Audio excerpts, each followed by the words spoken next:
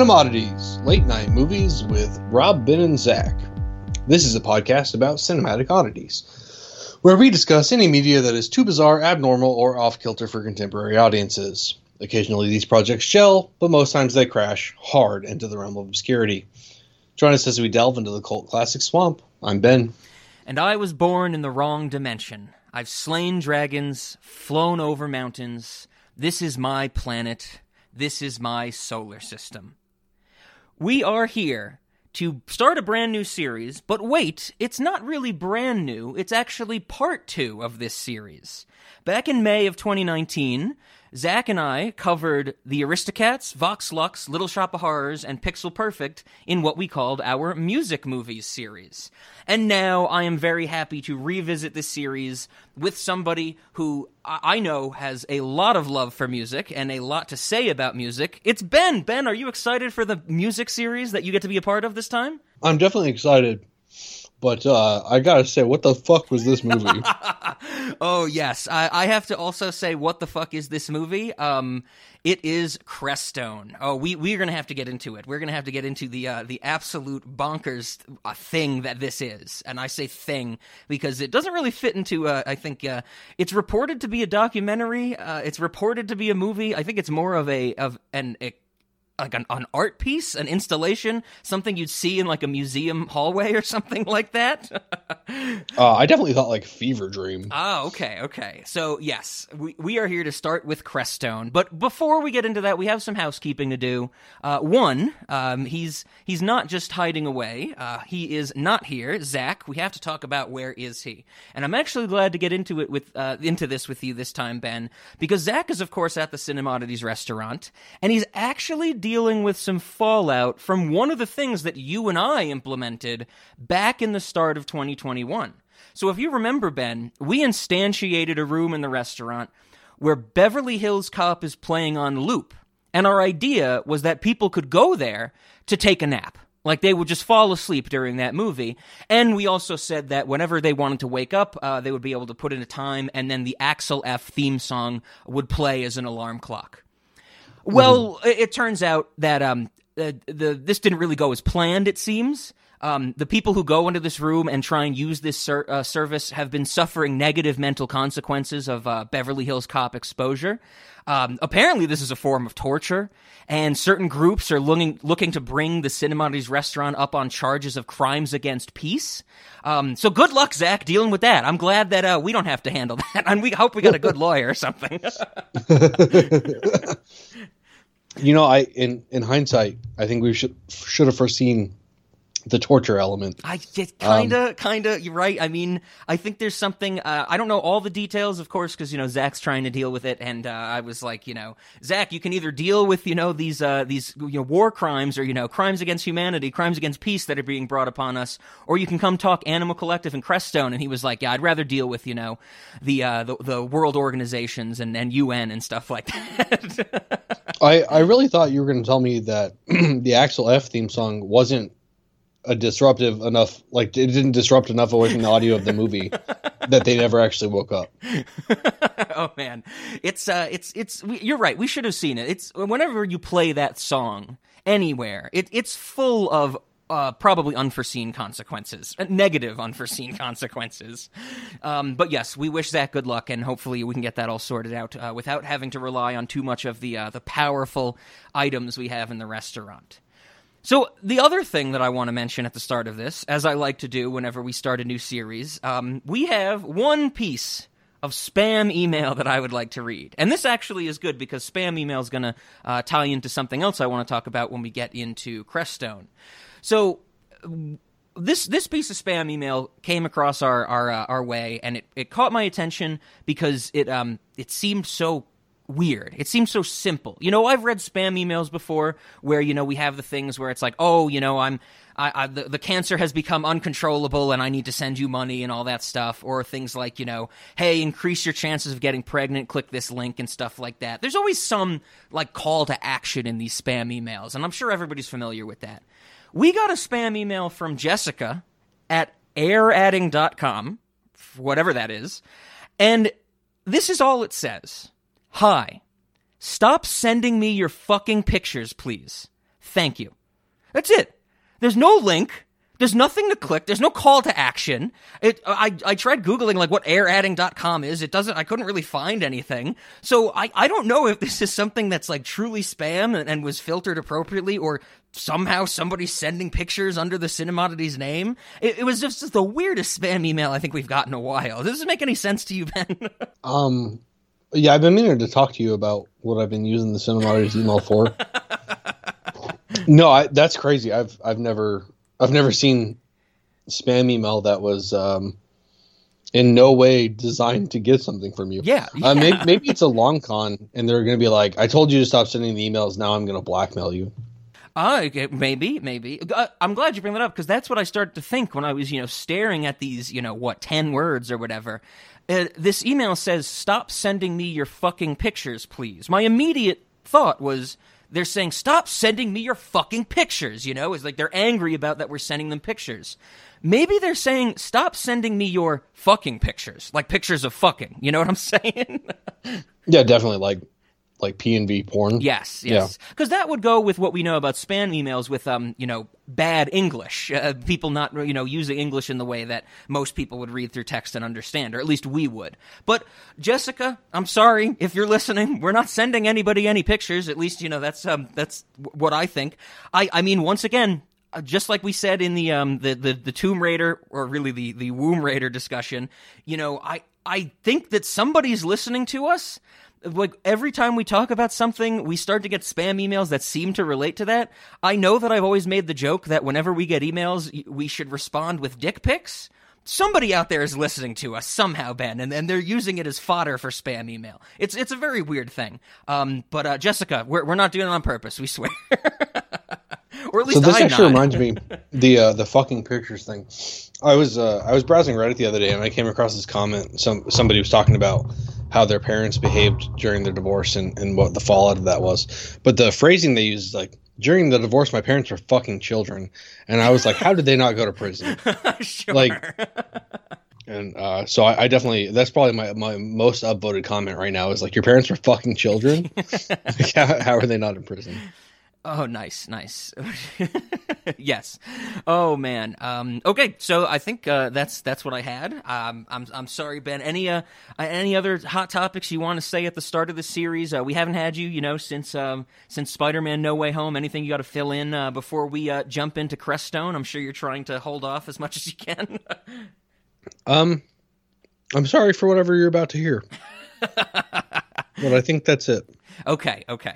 So yes, Creststone. It's technically a 2020 movie. That's when it played at the True False Festival, I believe, for the first time. Came out for mass audiences. Well, I should say mass audiences came out, so you could rent or buy on Amazon or their website back in 2021. And it is, I think the best place to start is the log line. The thing that, got me interested in it is, what is Creststone? It's reported as a documentary about a group of SoundCloud rappers that live in the Colorado desert, growing weed and posting to Instagram and stuff like that. I saw this and I was like, that's interesting. And I'm a little biased because I found out about it through Animal Collective's newsletter. They announced the release of their album Creststone and called it a soundtrack. And I was like, well, what's it a soundtrack for? And then I read, the log line and I was like, oh, this is interesting. And so I had to, rent it and watch it and all that stuff. So I knew when I picked this movie, Ben, we had to do it in the music movie series because as much as, we're going to say about it, as much as I think we're going to have differing opinions, it is a movie about music. Well, movie, of course, we're using in the loose phrase here. It is about music. It has music. It's about music. It's about creativity. So I think it fits very well. You're using movie loosely. You're using about loosely. You're using music loosely. That is the loosest statement I've ever heard. Okay. That Creststone is a movie about music. I knew that we had to talk about it because at least I knew if Zach and I talked about this, Zach would have been like, Zach would have just, turned his brain off and been like, what is this? I don't want to talk about it. I know Ben at least that you have something to say about it, and we can at least talk about this weird thing, because it is very weird. Not to jump the gun, this is, I think, almost a pure cinematography. This is one of the strangest, a combination of sights and sounds I've seen in a while. But I mean, kind of first off the bat, I think Ben's been alluding to it. Nothing really happens in this movie. I have to say I agree. Not a lot happens, but I find a lot of meaning from it, and I kind of love this movie. I'm noticing well, I'm not noticing it for the first time, but I'm kind of, realizing it more and more. I recently watched Clementine because Sydney Sweeney's in it, so I had to watch it. And I've watched this movie, Clementine. It's 90 minutes long, and, I finished it, and I was like, that was pretty good. I was like, it was a little weird, like maybe the end reveal wasn't really what I wanted, but it was pretty good. And I go on Letterboxd and I review it, and I gave it like 3 stars. I'm like, it was okay, that type of thing. I look at the other reviews, and it's all like 1 stars, 1.5 stars, and they're like, nothing happens in this movie. It's so boring. Nothing happens. And I'm like, yeah, I don't know why I really like movies where apparently other people think nothing happens.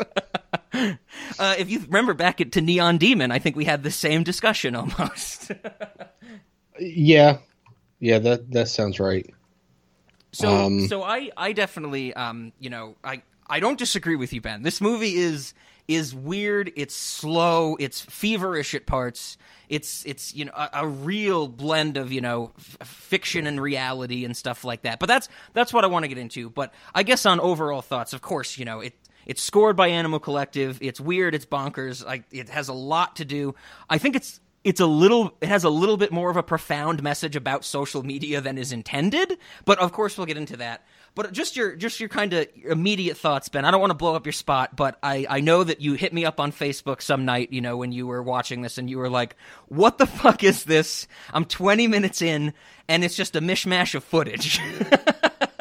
Yeah, I mean, I don't know that I have much more to say about it after finishing it. It's, okay. It seems so disorganized.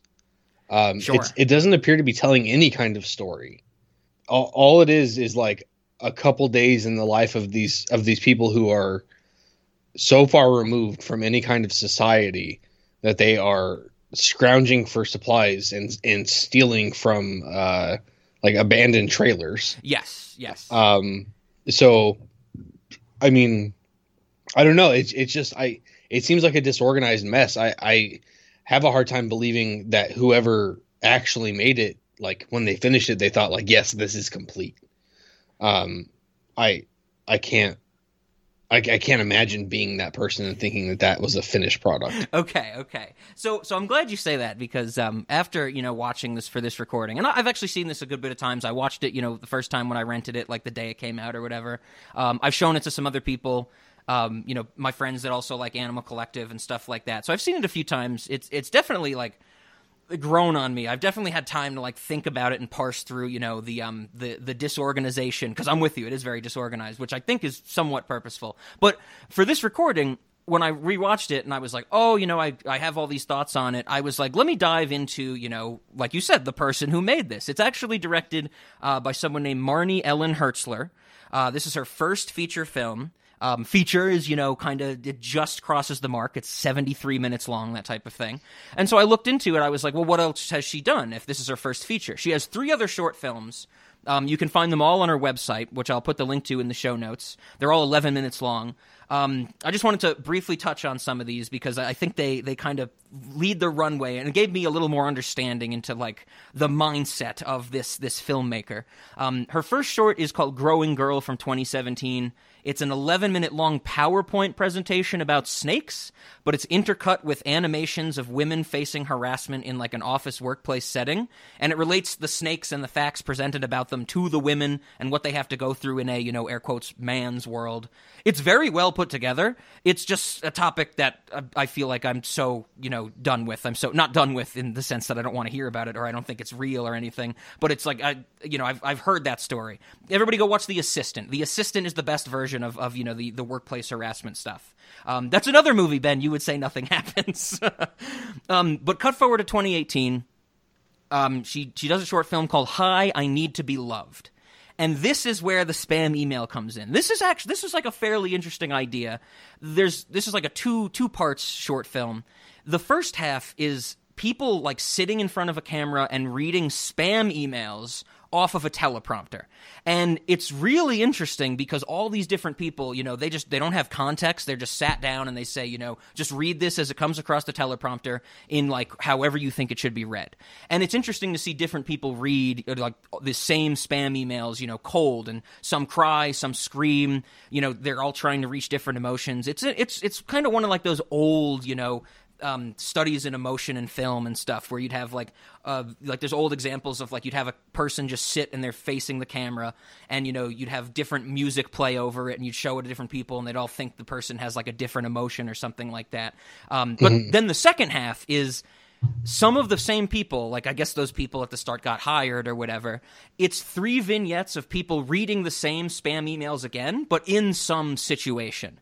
So like one woman is like a stripper or something, and she's like putting on makeup, and she says like, in your recent cash settlement, there was money you didn't know about and stuff like that. But there's one that like I thought was so fucking funny, where it's this dude and like the camera pans through an unfinished house. Like it's a house that, is in construction. And so there's still like all these tarps on the wall and, floors are unfinished and stuff like that. And it gets to like this guy standing at a counter cutting onions, and there's like hundreds of onions. Like there's like so many fucking onions in this shot. It's unbelievable. Like you have to see it. And when the camera like gets to him, he looks up from cutting onions and he starts reading one of the spam emails that starts with like, "I am at McDonald's. Where are you? Please give me another chance." And I'm going to put the clip in because I didn't write the whole thing down. But he's going off, and he's like, saying things. And it ends with him looking at the camera, tearing up because he's cutting onions. And he says, "Please don't let me without an answer. Sent from my Samsung Galaxy smartphone." And I lost it. I was like, that's fucking great that they had him read that part of the spam email.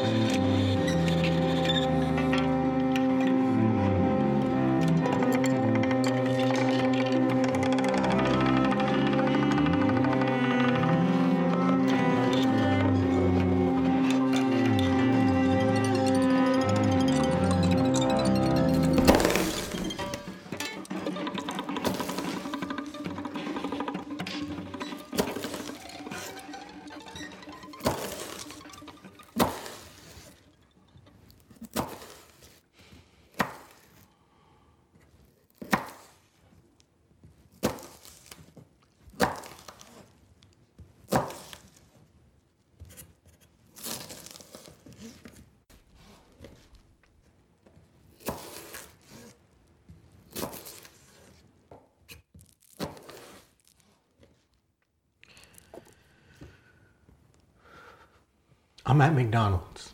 Where are you?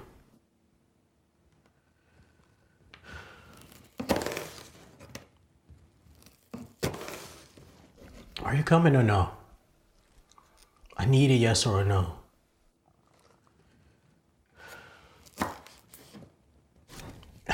Please just give me one last chance.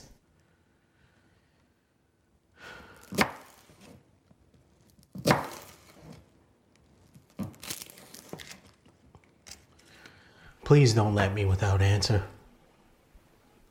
Sent from my Samsung Galaxy smartphone.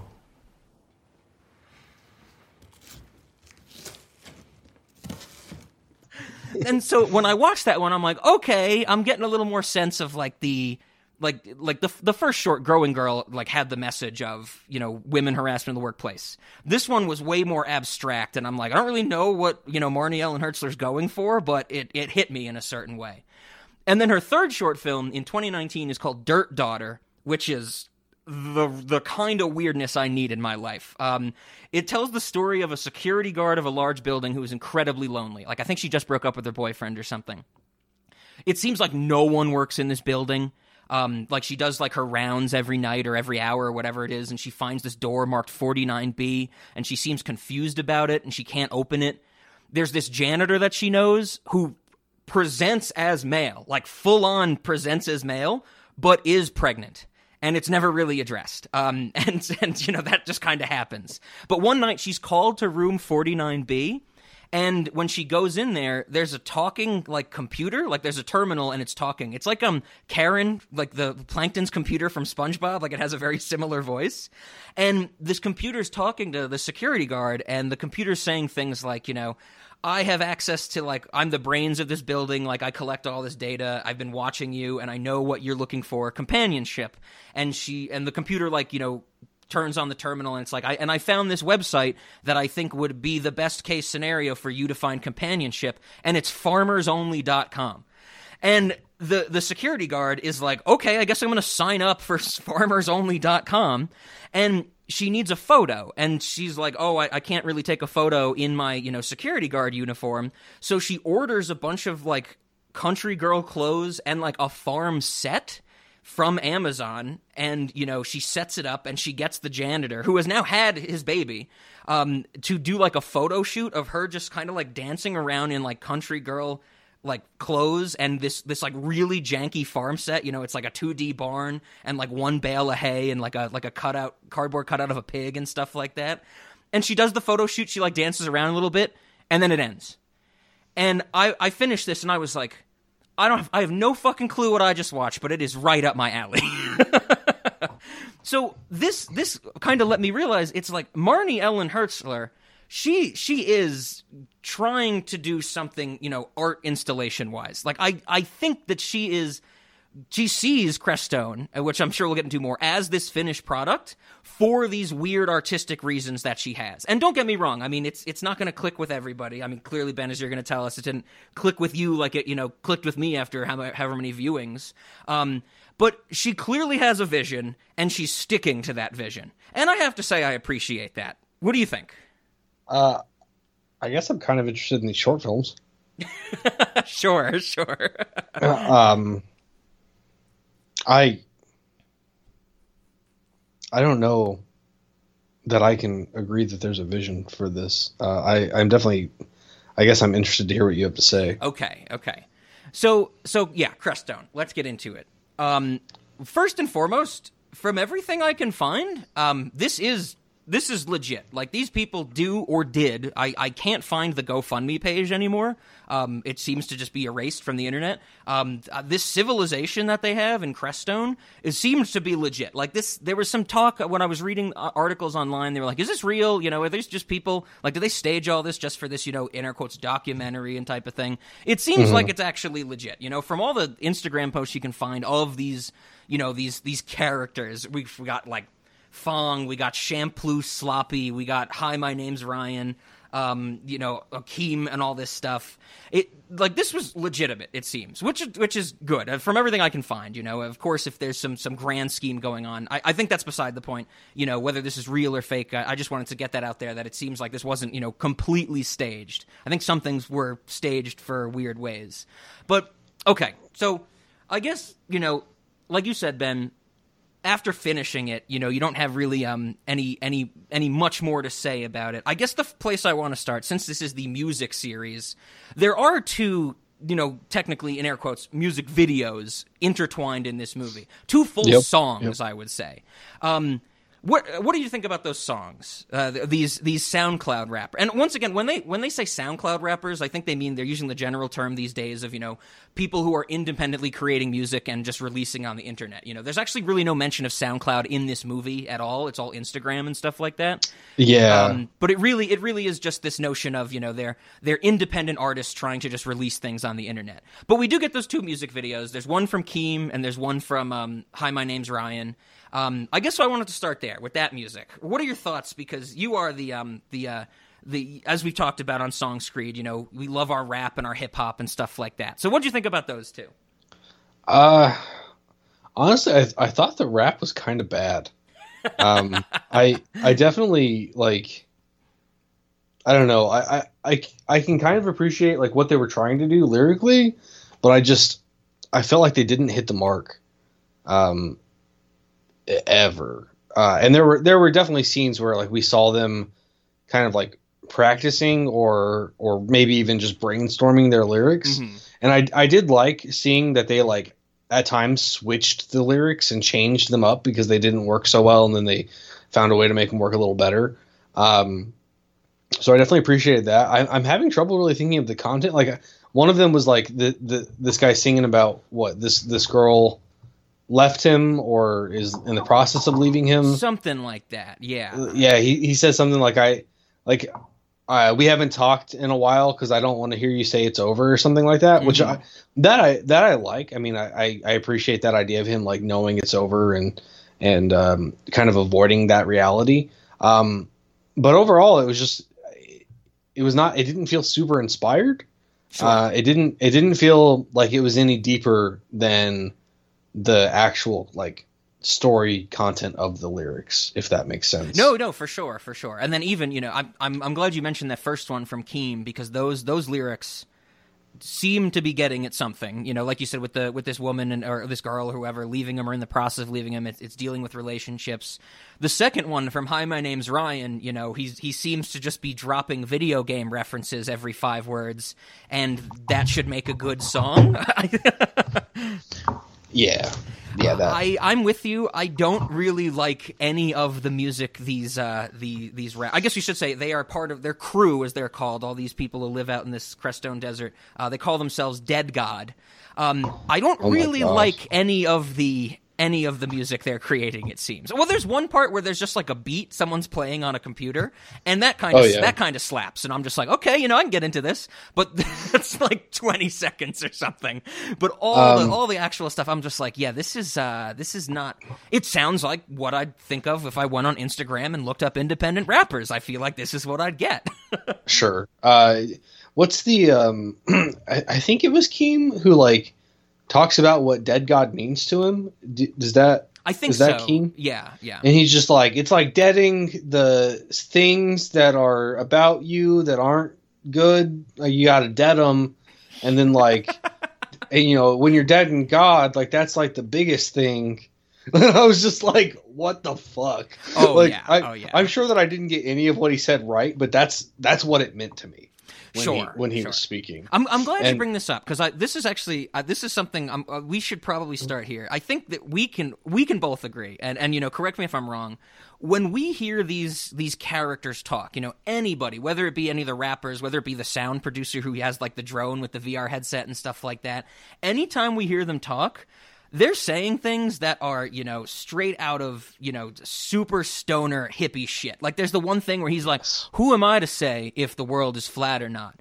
The absence of evidence is not the evidence of absence. I think it is so arrogant to think that aliens don't exist and stuff like that. Yeah. I think that you and I, Ben, we can agree this is just nonsense to us, right? Well, so it's like the first time that somebody decides to think outside of the box mixed with drugs. Sure. Well, and then there's one guy who's just like, this could all be a simulation, you know, like sometimes it gets glitchy, and I'm like, no, that is the drugs.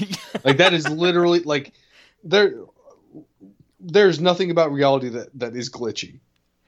Yes. Unless it's human made or you're on drugs. And I think that line comes pretty soon after we see, you know, 2 of the characters split like a pill that they found in a random dilapidated some Xanax house. or something. Yes, exactly. It's like, oh, dude, I found some Xanax. Like, don't tell anybody. We're gonna split this. Yeah, and then they're like, and then shit kind of gets glitchy sometimes, and it's like, well, yeah, I mean, you know, shit gets glitchy when you barely drink any water. All you do is smoke weed and then take random pills from dilapidated houses. Yeah, that was some freaky shit.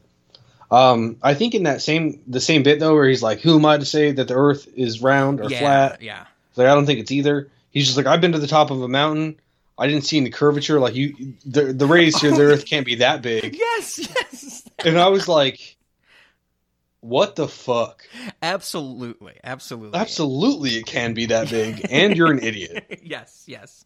So you're not wrong. I mean, I just want to keep on this because I wrote down a lot of the quotes from these characters that, you know, is just they're just so kind of off the wall. Like there's one where the guy's like, I don't really have dreams, I have nightmares, and he's like, something's chasing me. Even if nothing's chasing me, it's like energy, and it's still chasing me. I know it wants to get me. Whatever it is, it's always a chase. And I'm just like, it's like they don't remember the last sentence they said when they start the next sentence, you know? Oh, definitely. Yeah, definitely. It's Sometimes, like when you're too drunk and we're trying to do an episode, it's like that. Yes, absolutely. So I am in total agreement with you. And I think most people, unless they're like a high school kid that, like you said, smoked weed and had a shower thought for the first time, they're going to listen to this and be like, what? What are these people fucking talking about, And I definitely felt that way the first time I watched it. I feel that way now when I think about these lines. I've come to kind of, I guess, rationalization. I was about to say realize. I think rationalization is probably the better way for me to put it. I've kind of rationalized it as that's not the point of this. I don't think that the movie, once again, this motion picture, it is technically a motion picture. I don't think it's really saying that it's like, oh, these people have the ideas to change the universe. I don't think it's saying it's like this is the next step in evolution or anything like that. This is the way that society should go. I think it's more of a this is, I guess, the way to frame it is I've started to think of this movie as like a study of humans as animals. And what I mean by that is we have humans in this very strange environment, this almost completely isolated from society environment, yet completely connected to the internet. And we see a lot of technology that they have. The drone, all the sound equipment that they have, all the speakers, they don't have running water, but they have electricity and internet. Yes. And it's such a weird situation. And I feel that, we're looking at these people as, almost a study of as animals. It's almost like we're looking at them through the lens of like, the TV, the window into cinema is like the glass between us as the visitors and them in the zoo type of thing. Because this is very much contained to the, I believe it's the Sonoran Desert in Colorado, out in Crestone, which is about 4.5 hours away from me. If I ever wanted to drive down there and see if I could pop in, they'd probably shoot me or something. Or, they might give you a piece of bread and then expect you to put it in your shirt. Hot bread. Hot bread better than no bread. So this bologna's for my friends. So yeah, this apple is for me. We're that's going to come up in snacks again, of course. But so I kind of started to think once I like stopped listening to, well, I mean, not listening to what they're saying.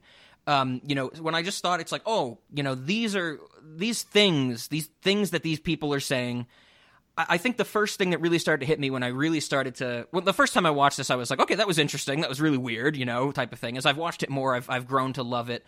I've started to think where it's like, I've picked it up on, all these people, with exception of a few, emotional moments, all these characters, whenever they're interviewed or whether we have voiceover from, Keem or Hi, My Name's Ryan or Shampoo Sloppy or whatever, they speak so, like, languorously. They speak so, like, every word has so much weight. Like, it's almost like they're struggling to get some of the words out. Like, they're mumbling. They probably are. They haven't had water in so long. No, and I'm with you, but I love that happens. We hear them say these things, and it's, like, almost tough to get these words out.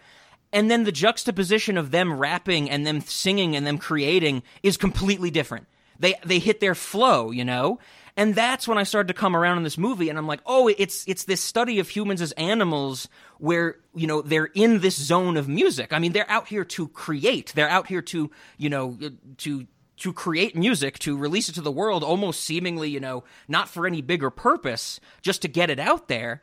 And I started to really fall in love with this juxtaposition of, something that I've felt, and we've talked about on Song Screed before, Ben. It's like, you might have trouble speaking your words sometimes, but somehow in the creative zone, they flow more freely. And I started to think it's like, oh, this movie is really exemplifying that with this strange group of people. Does that make some sense? Yeah, I'm picking up what you're putting down. I don't know that I want to give it this much artistic credit. But I understand what you're saying. Sure. It could be the case that's what's going on. Or that's what this creator was trying to get at, is this juxtaposition between existing and how difficult that is for these people, and creating, which seems to be maybe less difficult for them. Yeah, and the other thing on that notion, the thing that I this last viewing that really hit me is the thing that I think kind of solidified it. Where I think whether or not you like this movie, I think it is refreshing in the extent that this is sincere. Like, I kind of love the fact that, Marnie Ellen Hertzler, the director and the narrator, and we get to see her on camera and stuff like that, like, she is clearly very sincere about following these people and, and collecting this footage. Whether it be disorganized at the end of the day, I think, this movie bleeds with the sincerity of her actually wanting to capture what these people are going through. So she starts off the movie by saying that she went out there to actually film a movie. Yes. And I definitely get the impression that the movie we see is not the movie they intended to film. Definitely. So some of the stuff that's like scripted that we see, it seems like it's scripted for that movie that they were intending to film. And it's not clear if they ever actually did that or not. Sure. Yeah, there's definitely some like evolution that this movie goes through, where you're right, it starts off almost very, very structured. I mean, there's even that shot at the beginning, which I want to talk about more, how we get to see some of like the behind the scenes stuff, where what we see like Shampoo Sloppy go into a yurt, and then she's like, oh no, let's do that again, and we see him like come out and then go back in, and then it like cuts to like the actual footage, which would have been, I guess, the edit in the final product. And right. So it definitely seems like it starts off where she wanted some structure, and then that almost like falls apart. It's a short movie once again, so it falls apart pretty quickly. Also, this movie was shot over 8 days, and I definitely think I'm with you that the initial goal is different from what ended up happening for sure. But I feel the sincerity from the filmmaker that she wants to capture this stuff, and like she says, they're high school friends and all that stuff, and whatever she talks about these people, so they know each other. But the other thing that really hit me on this last viewing is the sincerity of these characters, of these dead god people, that they really do care about what they're trying to do. It seems, at least that's what I took. Whether it be Shampoo Sloppy trying to lead this self-sustaining village, it seems like he really bleeds caring about this. And the thing that I that really hit me on this last viewing is there's never any mention of like doing this to get famous. Like, imagine a different movie where it's like, oh, we're going out to a commune of SoundCloud rappers. You would interview them, and they'd be like, man, I just need that one viral hit, and I'll get picked up by a label, and I'll be able to live the good life. There's no mention of that. They're all just, there's no mention of being famous, of record labels. They're all just doing it seemingly to be creative. And I think it's really telling that every time the movie cuts to, like, an Instagram story, it all has 0 likes. Like, they all have, like, never been posted or something, it seems. So they all have no recognition. And I feel that comes across as so sincere that we're looking at people who are just looking for pure creativity, whether it be in the filmmaker or these, rappers, these artists, that I find it really refreshing. I mean, it's kind of like we haven't seen something this sincere since Speed Racer, I think. Yeah, I get where you're coming from with the sincerity. Definitely with the... I almost call him Samurai Shampoo Sloppy. I'm glad you said that. I thought about that every time when he's like Shampoo Sloppy. Yeah, I don't know what shampoo means, but I definitely am now under the impression that it means something. Sure. But no, so yes, they are very much out there because they want to be creative, but in reality, it seems like they're out there because they couldn't deal with reality. Like, that was definitely the impression I got, is that they couldn't hack it in normal society. That's the big question for me, is I would love to know more about what their lives were like when they were all high school friends or something like that. Like, what did they go through that led them to... Because they're all... So Marnie Ellen Hertzler's from Baltimore. Since they're all high school friends, I'm assuming a lot of them are from Baltimore as well. Like, that's a trek to the Colorado desert. Sure, yeah. I definitely... especially with like Sloppy, he like, there's such a contradictory notion where he's just like, we're all attached to this technology all the time, and we have to come out here to be away from it. But then their entire purpose of making movies and making music is all centered on technology, and their Instagram is like all centered on technology. So like, I kind of feel like this is just their version of being homeless, and that they're not right. Sure. No, I know what you mean. And that's once again, I think you said it best, where it's like I'm a little more willing to give the artistic credit to anybody. You know, I love to do that, whether it be me, you know, imparting my own beliefs on something, whether or not the artist truly intended it. But I am with you that I'm on the fence with some of the artistic credit in this movie. Like I said, rationalization is probably the best way for it. But I'm glad you brought up the technology thing, because you're right, it is so contradictory. Like even when we get that shot of the GoFundMe page with the video of you know, Sloppy saying all that stuff about, like, I don't think humans get to live anymore, you know, we're all connected and all that stuff, and he's like in some house and he has like his headset on and he has a really good camera and all that stuff, and and I really wish I could have fucking found that GoFundMe page, but it seems to be like gone completely. But did you see his goal was like $80,000? Yes, and with once again, which I love, it had 0 donations. Yeah. Real quick on the topic of that GoFundMe page, did you see the date that it was started? No, I didn't. August 15th, 2019. Nice. So August 15th has become like, I don't know, there's some name for that, where it keeps popping up in weird ways, you know. Yeah. So, but yeah, you're right. This contradictory nature of technology, and you know, this whole thing of, you know, they're always on their phones. They're always taking pictures. There's a lot of great shots of, like, you know, like a beautiful like sand dune, you know, horizon, but the camera doesn't film the horizon. It films someone holding their phone in their hand taking a picture of the horizon. Right. And so, like, everything for these people is filtered through the internet, and it is so contradictory. But near the end of the movie, there's this idea of, like, I think when Marnie Ellen Hertzler is narrating, she starts talking about what I think, you know, is starting to get at something that's a little more profound than I don't know if she intended, about social media, about this connectivity of social media. She says things like, you know, these people, all these rappers, you know, whether they're in the desert, whether they're back home or anything like that, wherever they are, like, they're just always constantly moving through life. And of course, once again, that sounds like, you know, first time I ever smoked weed, shower thought type of thing. It's like, I'm always moving through life, man. You know, but It's like they're always constantly moving. And they everything is always rapidly changing around them, but this connection to social media lets them, and they don't say this explicitly, but what I took from it is it lets them snapshot, save, create, and control their reality as they see fit. And there's even a line earlier where you know, she's saying something like, oh God, it's a great line. I'll have to put the clip in because I don't think I got it right in my notes, but she says something like, Sloppy once told me a story about how he picked up Shia LaBeouf on the side of the road. It also involved aliens. I don't know if it's true or not. And then she goes on to say, where she's like, I guess, you know, they're like, these people, like, their performance and transforming into what's going to get them views on the internet is like bleeding into their own personality. Like, performance and being became indistinguishable. And she even says something like, they're the most unreliable characters I could ask for, which is, I think, a great fucking sentence for a filmmaker, whether you be artistic or, you know, like a box office, you know, major player or anything like that.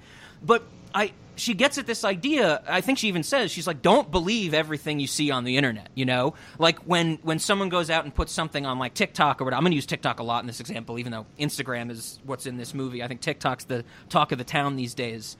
But she says, like, don't believe everything you see on the internet. And then she immediately is like, but at the same time, maybe you should believe things on the internet, because people need something to believe in.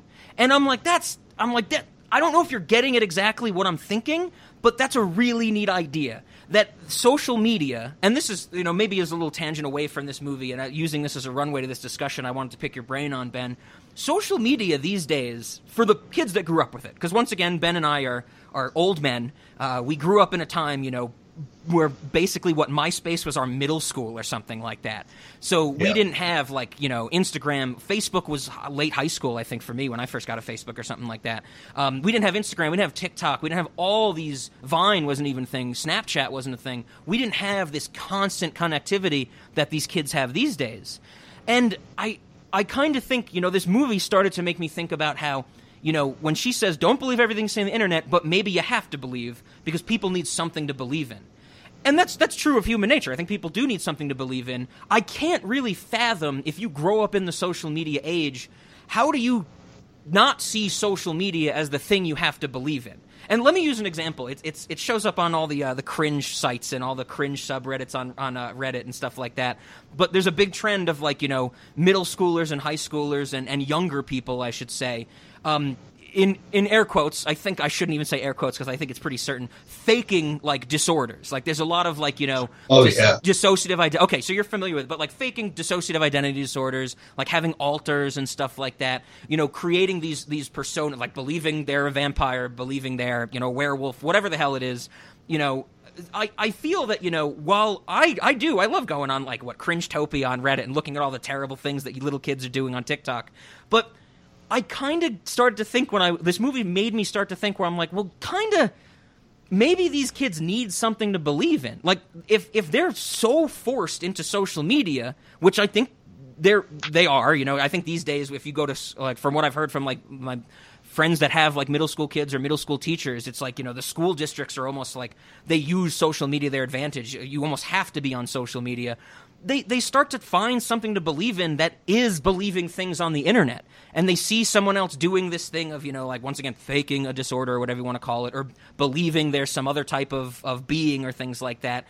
And they kind of say, it's like, well, that's what I can latch on to. I'm not saying it's good or bad. I'm not saying that. But I think I kind of am starting to understand maybe why it's happening. Like, the human motivation for believing in something. And I kind of also think that, that gets at the contradictory nature you're saying. This group of rappers call themselves Dead God, but I think the God of this modern era, maybe this is too bold of a statement, but I think you'll know what I'm saying. The God of this modern era to humanity is social media, is connectivity, is the internet, is being connected to technology. I know I threw a lot at you, Ben, but what do you think about any of that? So the first thing that kind of came to mind is that dude talks about Dead God, deading the things that need to be deaded. Sure, yes. Whatever the fuck he's talking about. He actually kind of is hitting on, like, a deeper philosophical point, which is that there are parts of your personality that are incorporated into your personality, but they're not actually who you are. Mm-hmm. There are things that you've learned from watching people, and that they don't truly represent you. And some of them do, some of them don't. And there's this idea of, like, burning the dead wood or on you, like the dead wood being the parts of you that are not actually true. And so to some degree, like, there is, like, this deeper meaning behind what he said with this dead godding thing. And to connect that to the social media idea, like, it is definitely the case for youngsters that social media is life. Mm-hmm. I don't know that I would. Actually, no. I guess I'm going to go with it because you called it the God of today, and to some degree that's not wrong. And essentially, what I mean by that is it happened. I don't know the dates. I'm not well established in this area, but I do know that scientists kind of came along, and there was this kind of philosophical move away from believing in a god, like an actual deity. And in response to that, essentially what happened is there was this vacuum left in society where people used to have this foundational belief of God, but now if they started to subscribe to these like scientists who are supposed to be the best and brightest of our time, then coming and telling you, it's like, well, there's obviously these contradictions in the Bible, therefore God's not real, whatever their justification is for that statement. If you believe that without putting anything else there, then you don't have a foundation to who you are as a person. And I don't think, for instance, that science can be that foundation. Mm-hmm. Because science is not a thing that tells you... Science is a thing that tells you what is. It is not a thing that tells you how to be. And God and religion were the thing that told you how to be. And now, like, what you're talking about is really talking about social media becoming the thing that tells you how to be. Yes. And that is incredibly fucking dangerous. Absolutely, yeah. it hadn't occurred to me that this could be the case. I had never thought about this as social media being like the new religion, but it really is in that sense that it is a thing that informs you on how you're supposed to behave. And that's terrifying because, for one, there's no checks and balances. We're just getting kind of the worst of humanity, because it's whatever became popular at a given moment, like faking your fucking disorders so that you can get attention and likes, and you end up with this whole foundation for your existence being based on getting people to click on your videos or whatever. Yeah. So the behavior that you're mimicking is the most attention-seeking behavior that you could have, by definition, because that's entirely what it is attention-seeking. And there's definitely something terrible to attention-seeking. I don't know that you agree with me to the extent that I mean it, but I think that seeking attention is probably one of the worst things people can do. If you, I want to clarify that a little bit, because obviously there's a certain amount of attention you need as a person, love, affection, that kind of thing. But I'm talking about attention from like a broader audience, from all of your peers or everybody in the same room as you at a mall or whatever. Like we don't need people to be seeking attention. It's kind of like a very unflattering and disgusting thing to see. But it is the thing that people can then mimic because of social media. The idea that it is the god of today is very interesting. I think you're getting at exactly, what I was saying, and to further it, social media has probably exacerbated the problem of attention seeking. Because you're right, of course, we're not talking about the attention that everybody needs to live and be a functioning human or anything like that. But it's easy, for any person, it's easy to say, it's like, oh, I'm going to feel better about myself, if I get attention. And then that's exacerbated by social media, because not only can they get attention, but then get validation for that attention with the likes, with the views, and things like that. Right. Where it's like, back in the day before social media, like, you're right, like, take the example with, like, being in a mall. Like, if you're going to cause a scene in a mall because you want attention, you're probably just going to get weird looks, and you might be like, oh, maybe I shouldn't have done that or something like that. But now, I don't know if Ben's seen it, you have, like, people on TikTok going into malls, causing scenes, filming it. Everybody at the actual mall is like, well, what the fuck are these people doing? But then they post it on TikTok, and they get, like, 1 million likes, and it's validating the bad attention-seeking behavior that is that we don't want, that, like you said, is incredibly dangerous. And I think, like I said, it's easy to say, oh, I'm going to feel better about myself because I get validation from other people. I get that attention that I feel is going to make me feel better. But it's almost like, it's like the weed that they're smoking. It's like the drug. They're not really focusing on fixing themselves or becoming comfortable with themselves as a person. They're just saying, well, oh, if I act this way, then I'm going to be good because I have validation through social media. And I'm with you. That's super dangerous. Well, and you also get so there's this thing where we kind of like watching other people experience things that we don't like. Sure.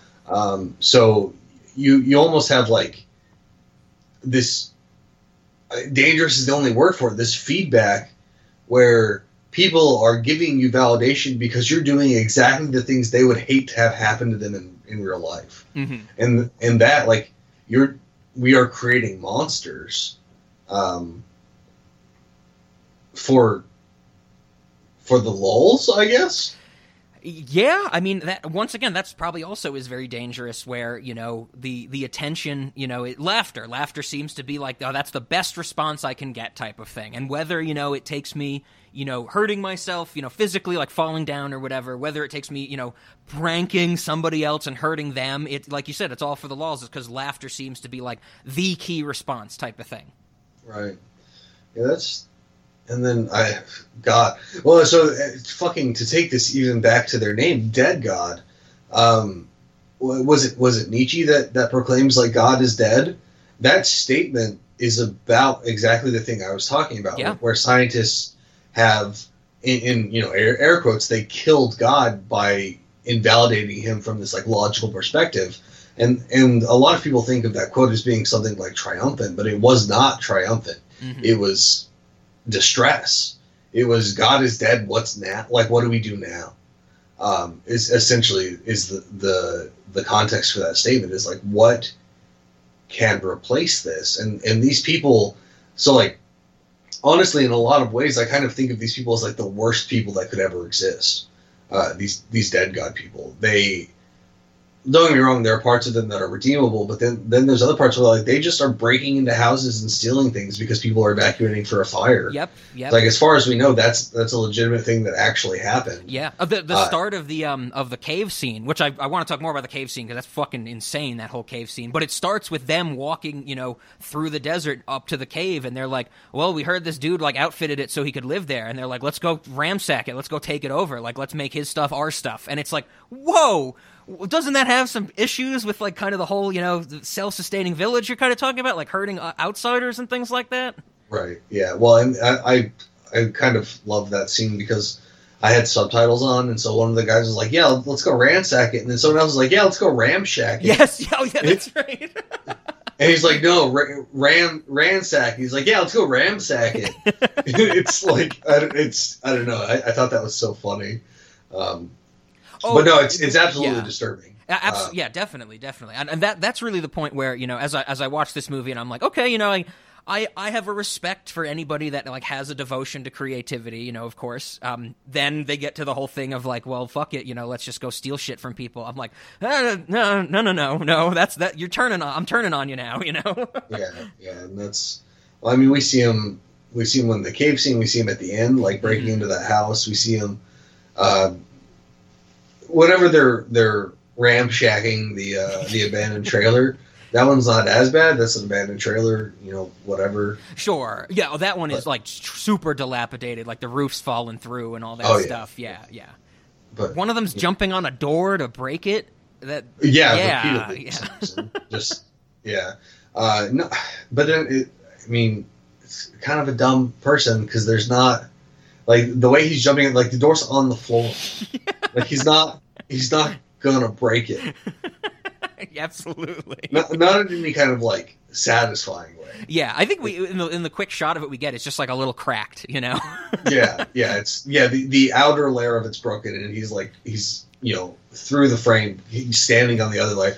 It's like, you're not gonna break it any more than you've broken it, unless you put it up on some sawhorses or something. Exactly. It totally comes across as like a kid jumping on the bed, Yes. And it just shows kind of the there is definitely, I think, with the with what we were saying about how it's like they smoked weed for the first time and had a shower thought for the first time. There is a level of immaturity to these people, these characters, and I think that they're goes heavily immature. Absolutely, and I think that goes into what you were saying about it's quite possible, it probably is very likely that they couldn't cut it in the real world, or they had some bad experiences and decided to go out into the desert and live isolated. God, that's something that is a little baffling to me. Like, I don't understand how they had electricity and internet. Oh no! I'm still very confused about that. Like because they have enough electricity to like charge a drone and charge up all their phones, and they have a computer and internet. And I don't know, maybe that GoFundMe was actually created before they went to Crestone. Yeah, it could be. I don't know. But they all have phones, and they're all like doing their Instagram recordings on their phones and shit. And it's just like, where are they if they can't get running water, but they can get internet? Yeah, they do have the working stove for the bologna at that one point. Oh yeah, they do.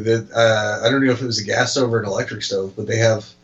Oh my god! And I was just reminded of did you see the raw chicken on that pizza cardboard circle? Yeah. What the fuck? There's some crazy shit in this movie. No, you're right. It is so contradictory. It's so strange, and that's the thing. I think it's like on the first viewing. In general, I say first viewing. I'm not saying like you, me, or anything, but it's like I feel like at first viewing, people could get so bogged down by saying it's like, well, what are these people doing out in the desert? Why are they saying things that make no sense? Why are they so immature and stuff like that? But then it's like one of those images that you see on a website and they go, the longer you look, the stranger it gets. And that's how I feel as I watch this movie more. And you, as clearly saying, you know, paying attention to some of these details, it just gets stranger and stranger. It's almost like this black hole of contradictory notions that, you know, the motion picture never gets out of. You know, God, you might have just convinced me that there's something going on here, or I've convinced myself. So you know, I brought up the Bible and religion and this whole God is dead thing. So one of the things that led to that God is dead thing is this interpretation of the Bible as a logical or scientific document, which it's definitely not.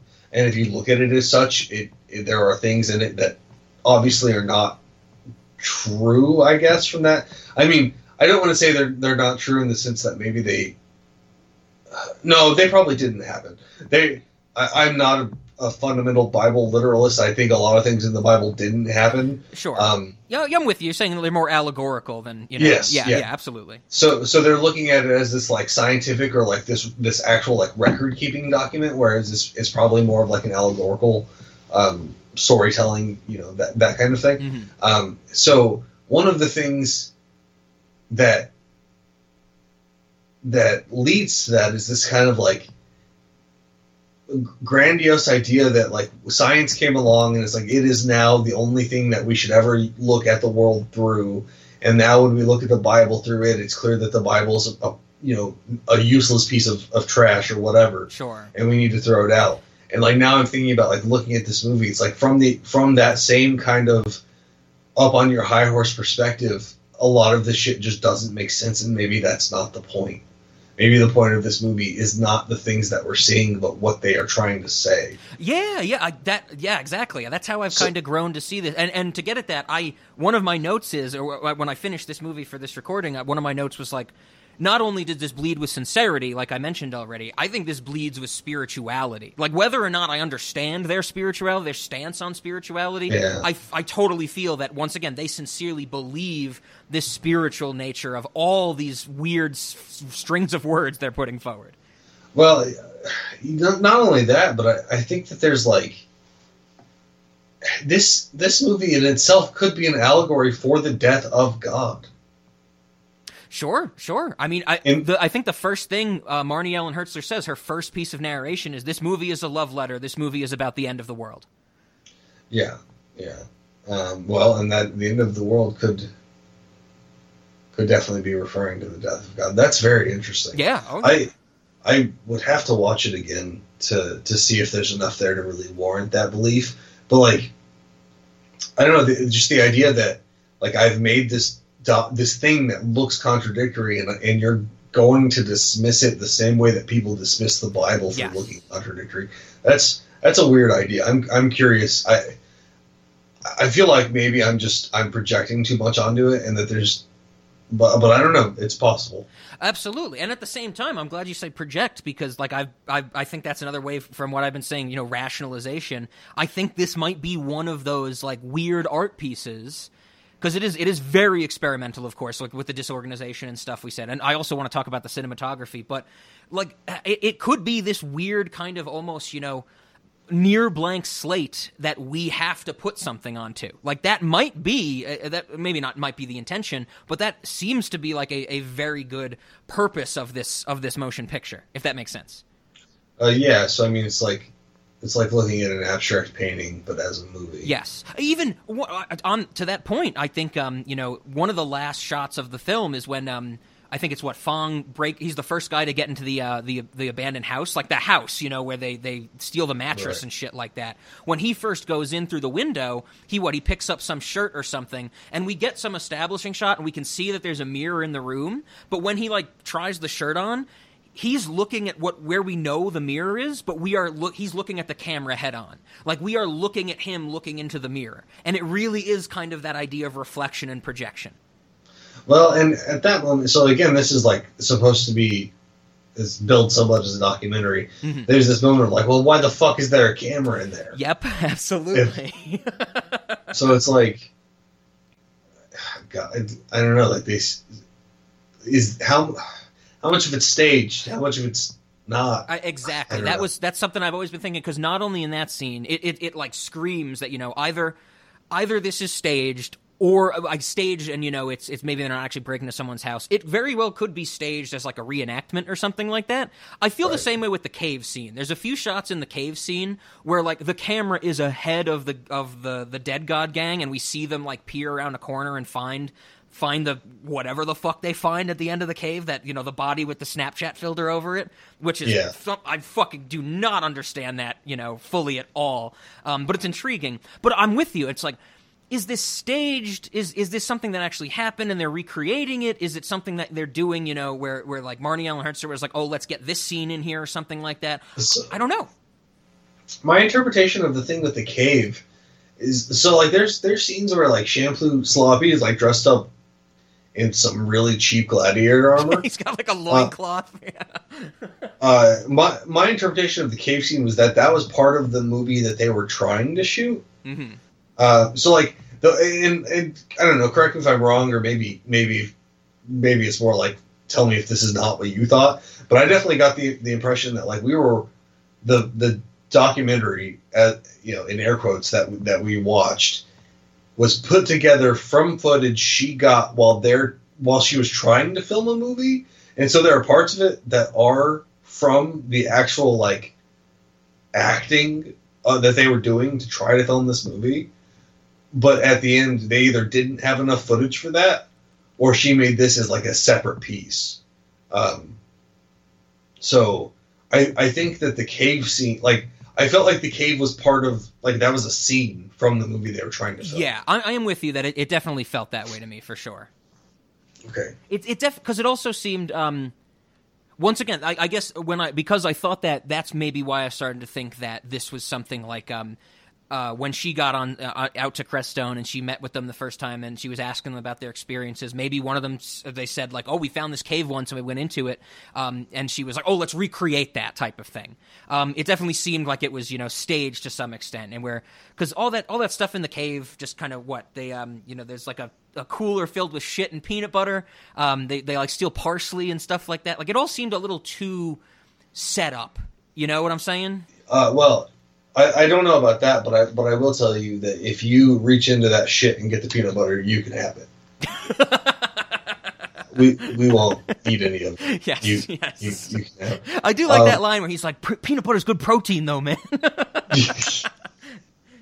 Yeah, that's God, that was a fucking disaster. There was is some disgusting. He's like, that's a full. Oh food. yeah, it's just it's really gross. Yeah, I do have to say on that notion, there's some really, like, I don't think intentionally, but there's some stuff that like makes me laugh, like cackle hysterically in this movie. One of them, it maybe not super like hardcore, but it always gets me when Ryan is introduced. Marnie Allen Hertzer does the narration. She goes, "This is my friend Ryan. He raps under the name Hi, my name's Ryan." Like that just is so stupid. It gets me every time. This is my friend Ryan. He raps under the name Hi, my name is Ryan. But dude, in the subtitles, it's spelled High. Yeah. I think that's what it says on his Instagram as well. And so they're high all the time, of course. But then the scene that really fucking kills me, and I know it's not supposed to be like funny. It's the crisis of faith moment when Shampoo Sloppy freaks out and he's like, "What are we doing? Oh, we don't have water, we don't have food. All we do is sit here and get hot and we smoke weed." But like the impetus of that is his remote control stops working, and he is fucking clicking this thing so ferociously. Like, I'm gonna put the clip in because you can hear it. He's like, and he's like hitting it on his hand. He's moving the controller around, like trying to get it to work. And then he just fucking like throws it across the room, and he goes, "Bro, I'm just trying to watch Avatar." I don't know what it is about that. I laugh hysterically every time. There's something that is just so funny about that to me.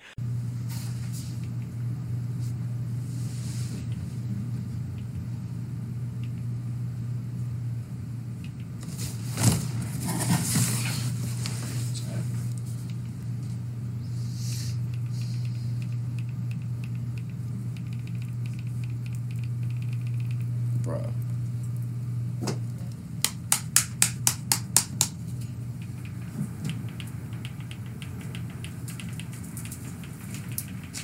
Bro, what the fuck is going on? bro, I'm just trying to fucking watch Avatar. Like, I don't understand this shit, bro. I don't understand. Like, this shit isn't working. It's so fucking simple. What are we even doing right now?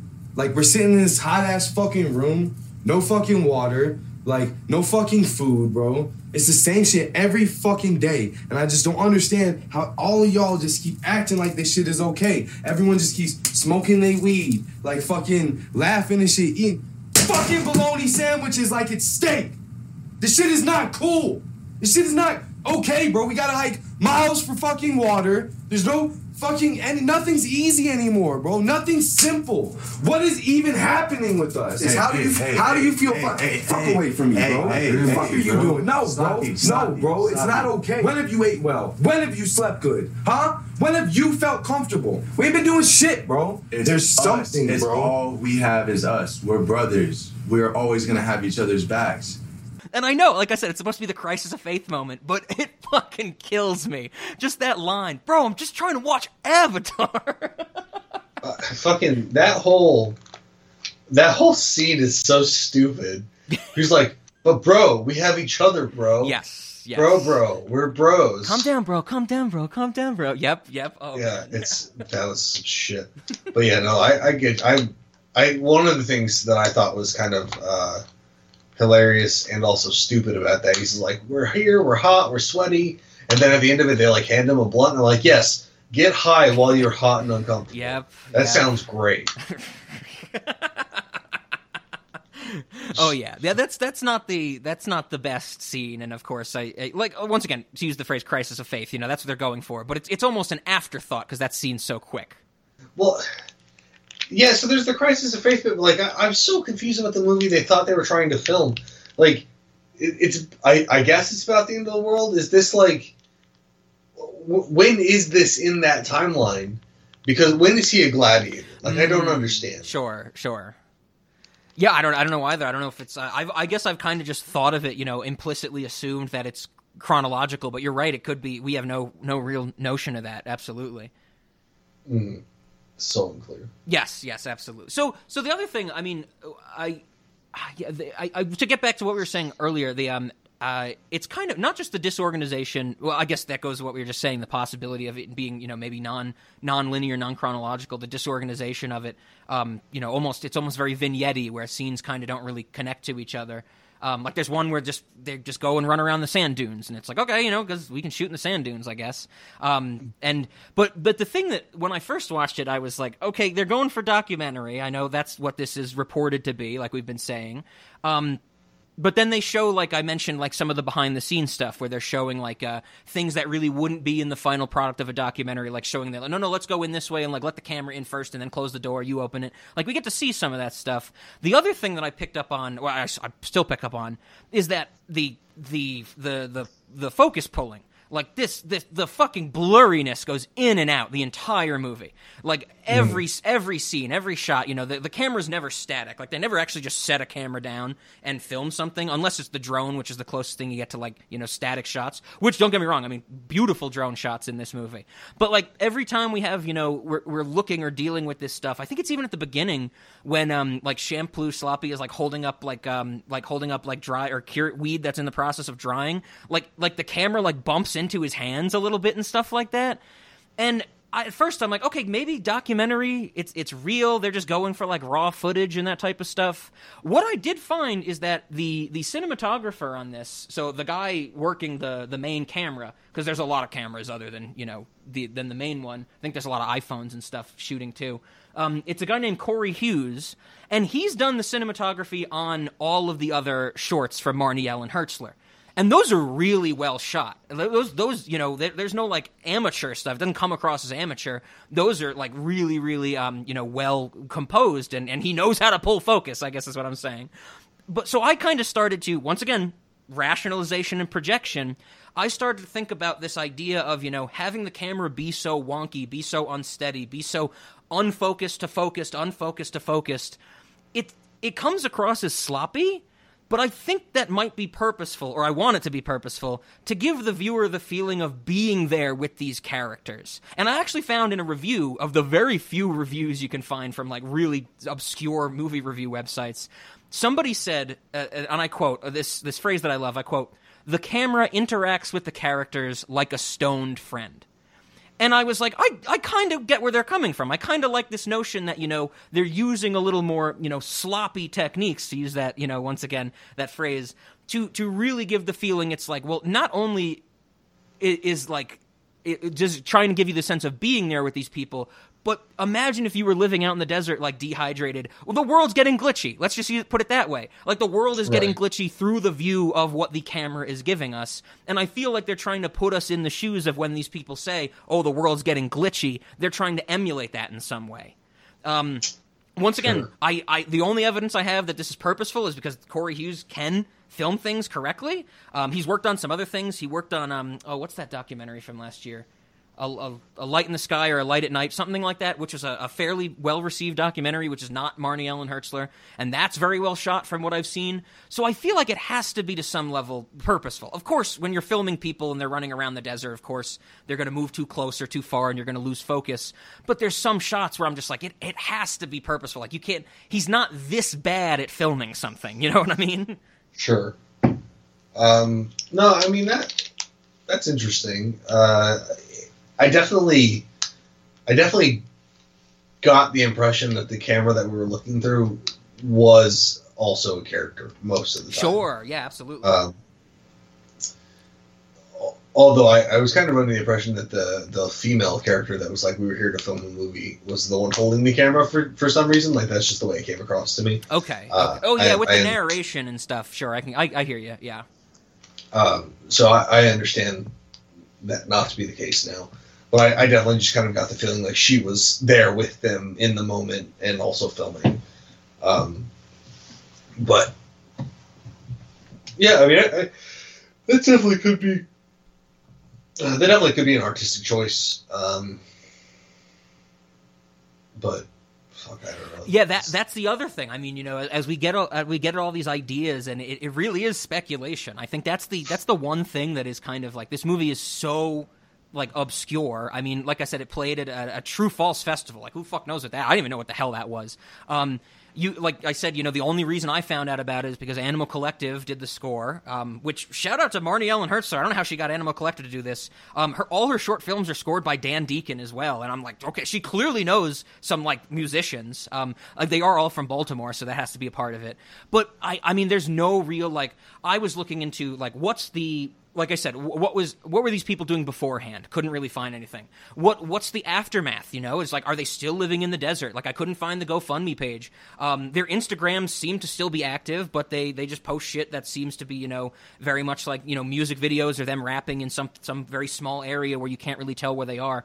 There's just so little information about this, and I would love to have more, but kind of at this point, when we have this discussion, that's why I'm excited to talk about it. I have been excited to talk about it, is because it's like, we have so little to go off of. It really is like this almost, living document that we can analyze and project on and rationalize. And I always love that stuff. And it's at the end of the day, it's also such a wildly interesting concept to me.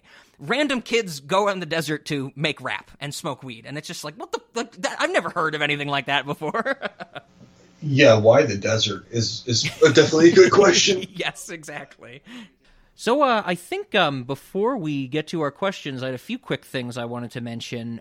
Well, one, I would be remiss, I mentioned already, of course. The score, anything that's not done by our Dead God people, the score is from Animal Collective. I love it. One of their songs actually popped up on my top 50 of last year from this album, which came out in April 2021. I love it. That also, very spiritual and stuff like that. The other thing I wanted to add, one of the other things I wanted to ask you, Ben, do you remember Spring Breakers? Yeah. So the one of the critics that I read of, like, the handful of stuff that you can, actually read reviews on this movie, compared it to Harmony Korine. They cited his movie Gummo, which I've never seen, but Harmony Korine did Spring Breakers.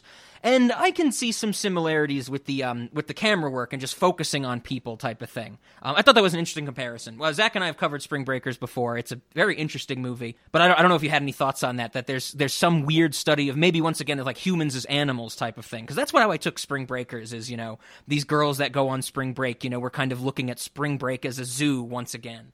I definitely see some similarities in the camera work and the kind of the disorganization. Oh yeah, definitely, and focus as well. I think James Franco was out of focus for most of Spring Breakers.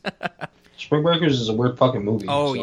yeah. I've heard a lot about Gummo, Harmony Korine's Gummo. I got to check that out. But another thing is maybe a little more a little too much, a critic going a little up their own ass, maybe. But I might be taking this quote out of context. This is from once again a weird movie review site, 43.boilerroom.tv. Luke W. Moody reviewed this movie, and in the article it states, quote, just as scientists of the present have studied the 5,300-year-old tattoos and dietary traces of the glacially preserved body of Ötzi to understand the travails of our ancestors, perhaps the archaeologists of the future will excavate the desert mummified stomachs and inked bodies of sad boys and emo rap clans to understand the demise of the present. Like I said, maybe a little too powerful for this movie, but there's something about that sentence that struck me as just fucking a crazy thing to write. What do you say? The downfall of this generation? The demise of the present. Demise of the present. Okay. I mean, that kind of goes along with what I was saying about all, social media and stuff. Sure. What you brought up and all that. Yep. It is a little grandiose. But... Yes, yeah, that's probably the best way to say it. Grandiose, yeah, absolutely. But I was just like, I read that and I was like, now that's a string of words I never thought I would read, you know? And then I think the last thing I wanted to mention is the guy on the motorized bicycle. One of the things that when I first watched this, I was like, what's this dude's deal? So, Shampoo Sloppy meets that dude on the motorized bike. He says he's going to California. I think he's even contradicting what he says. At one point, he's like, I'm going to California. There's a settlement out there or something. And then like a few sentences later, he's like, yeah, I hope I can make it to California and hopefully find a settlement or something like that. I was just kind of like, what's this dude's deal? Like he's going far on that motorized bike. And I just know this kind of little tangent kind of swoops into the movie because he's not part of Dead God. He just kind of seemingly, falls into the lap of the filmmaker and that type of thing. But I was just like, that's once again kind of like a human as animals situation. I don't know. Did the guy on the bike, did he strike any chords to you? I just found him so intriguing because the way he talks is even so different from the rest of our main gang that it stands out greatly to me. Oh yeah, I definitely found him as very strange. I kind of liked him, and I wish he was in the movie more. The thing that I found even weirder though was the fact that we see him like at the end. Yes. I guess drone footage of him driving down the highway and the drones in front of him and shit. He's really what the movie ends on. Yep. And it had that bad CGI fire in the distance. Was that CGI fire? I know they talked about there being fire, like a fire consuming the area. Yes, yeah, I really looks CGI to me. Which I don't. I mean, unfortunately, wildfires happen all the time out here in Colorado. I've woken up many times to complete orange skies, and can't open my windows because of the dust and stuff. But it totally looked CGI to me, and I think they were trying to be like, oh well, we really couldn't get like footage of fire, and they wanted it like him driving down the road and the fire on both sides of him type of thing. Right. Like this grand artistic decision. But I mean, even he's the one, he has like the monologue at the end of the movie where he's like, oh, California. Oh, like he's saying this poem about California. But he even says stuff. He's like, I saw a fly eat a bird. I saw a beautiful sunset in the desert of Arizona. And it's just getting back, I think, to that human as animals. It's like all these experiences that these people have. I like that you said it though, because I'm with you. This dude should have been in the movie more. Like I'm like, what's this dude's deal? Like come on. I want to know. I want to sit down and drink with this dude and be like, what's up, man? Did you make it to California? I think we have to talk about the balonies for my friends. Oh, of course. At this point, because that's Sloppy is just walking down the road with like 4 pieces of bread in a bag, and apparently some bologna, which I've no idea where he would have gotten bologna. Yes, I'm with you. And an apple, and he's just saying like, this bologna's from my friends, and this apple is from me. Yes. Over and over possibly again. The best rap song in the movie from one of our Dead God members. Definitely the best song. That's good. This bologna's from my friends. This apple is from me. This bologna's for my friends, but my apple is from me. This bologna is from friends, but this apple is from me. Bologna for my friends. This apple is for me. Bologna for my friends, but this apple is for me. That leads up to our bicycle guy who explains the entire process of how he created his bike to Sloppy. Mm-hmm. And then Sloppy gives him his goggles. So it was like, as much as he's stealing from everybody, like he did something nice for the strangers. Like that was kind of cool. Yeah. And they do talk about with that spirituality. I think something we didn't mention is I think in some of the stuff that they say, you know, even though it's a lot of almost incoherent, unconnected nonsense, they do talk about like unity and oneness and stuff like that. I think really in that GoFundMe video when Shampoo Sloppy's like, you know, we just all need to live together and work to each other, like self-sustain that village, like form a community. So yeah, they might be, you know, these you know, thieves that, you know, we don't agree with or, you know, gets us to turn on them. But yeah, they definitely have this notion of, you know, oneness, unity, and like helping others and community and stuff like that. So, but once again, very contradictory. Yeah, real weird. I think that was everything I had. But was there anything else you wanted to highlight? I guess maybe the one other thing is, what do you think the implication is of the thing in the cave? Do you think they found a dead body or a person sleeping? Or do you think they found something completely different? Because, like I said, I don't fully understand what is going on with that Snapchat filter. Because the thing that the Snapchat filter's on, its eyes open. Yeah, I definitely thought that was just one of the dead god people, and they like. So, yeah, they walk up, they act like they're finding something, and then they just give a Snapchat filter on one of the dead god people. And they're pretending like what they found was like a dog beast thing. Okay.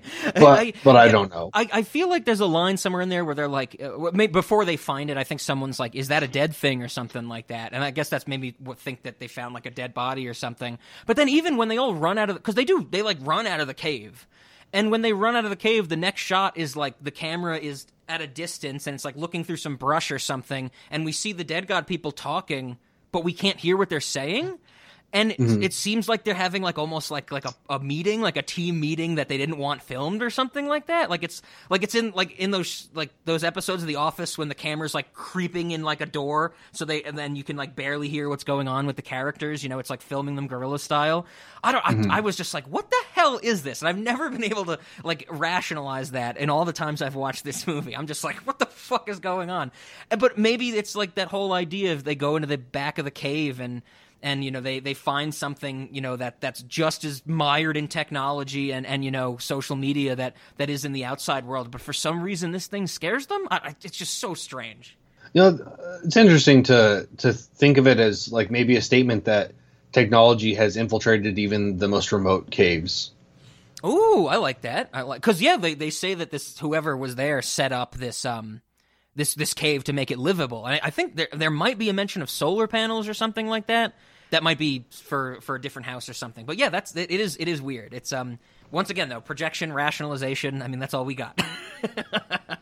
And I guess if they did find technology had it infiltrated this far, they might be afraid of that. Sure. That there's some recesses that they can't escape it. But it also doesn't seem that they want to escape it sometimes. But yeah, very strange. I don't know, Ben. Was there anything else you wanted to highlight? Any other thoughts that now that I've been able to explain this movie or my thoughts on it a little bit more that came up, or anything you wanted to highlight? Well, at some point while I was watching it, I told my wife, she's like, you know how some movies like they have you on the edge of your seat because you're like really intensely excited or like interested. Like this movie has me on the edge of my seat because I'm trying to leave. Sure. Oh, like when the bell's about to ring in class and you got your backpack slung over one shoulder and you're just ready, like you're in a Usain Bolt starting position stance, ready to do the marathon sprint or something like that. That's right. Okay. Yeah, that's how I felt while I was watching it. That's a good point. I remember when you sent me that Facebook message and you were like, I'm 20 minutes in and nothing's happened, and you know it's a mishmash of footage and all that stuff. I saw it late, whatever I was working on, but I think when I hit you up the next morning, I was like, I should have hit you up, like, if I had seen it sooner, I should have hit you up and been like, well, good thing is you only have 50 minutes left. Like, it's a very short movie, but I'm with you. It does feel its length at certain points. I think for me, the sand dune scene, that's the one where I'm really like, nothing is happening. And like we said, we get the shots of, we're looking at the camera is looking at someone holding a phone, looking at nature and stuff like that. And I think that has some artistic meaning. But other than that, it's just like them they're just chasing each other in the desert. It's like once again, it's like watching cats play or something. It's like animals in a zoo. And I can only watch that for so long, you know? If it's an animal I'm not interested in. No, I'm glad that you brought up this, like, humans as animals things, because she says something like, if the rest of the world was to die, like, would these people even know? Oh, yeah. At some point? And then at some point late at the end of the movie, she's like, if the rest of the world did die, I would hope that these are the only people who survived. And she said something about, like, them evolving to run on all fours. Yes. Like, yeah, that's right. Like, actually being animals. I was like, so, I don't know. I whenever she first was like, I hope these are the only people that survive, I was just like, that's fucking stupid. Like, these people kind of, like, they suck a lot. Like, Yes. humans are dead. If you believe that, that's very cynical about the human race, I think. Also, there was no one for them to reproduce with, because no fucking woman is stupid enough to be out there with them. Yes. Other than the woman who's filming this. But then she proceeds to say, like, I imagine them evolving to, like, walk on all fours. And I was like, since they're not going to have future generations, what she's really saying is she imagines these particular people devolving to running around on all fours. Yeah. And that I agree with. Oh, that's the sequel. Crestone 2, Crestone Boogaloo. It's all these same characters, but they're just running around all fours and barking at each other. But then their rap is just the same. Like, the whole movie is them barking at each other and ransacking places, maybe like barking at people to get them out of their houses to steal their shit. But then, you know, they get in front of the computer and the mic and stuff, and then they just, like, you know, I miss her, she loves me, and it's just like to push the juxtaposition even further, you know. Definitely. Oh man, it's a wild fucking experience, this thing. I guess, you know, if there's nothing else, then that brings us to our questions, which I think, you know, we've been saying. I'll start with cinemodities. I mean, definitely. This is, like I said at the start, this is almost a pure cinemodity. Like, this is the thing that I watch, and I'm like, this is so weird. Like, this is, you know, cinematic. It's a motion picture, like I said, but it is just so odd. It's such a strange concept, and honestly, like I said, the sincerity around it makes it even weirder to me. Like, for something about, with like we said, that I think is getting at these profound notions and takes on social media as a god of the modern era, it being so sincere, you know, reflecting on social media, which might be the least sincere thing with the notion of being able to snapshot, control, create their own reality. It's just, and the contradictory nature of everything we've been saying, geez, it's a definite cinemodity for me.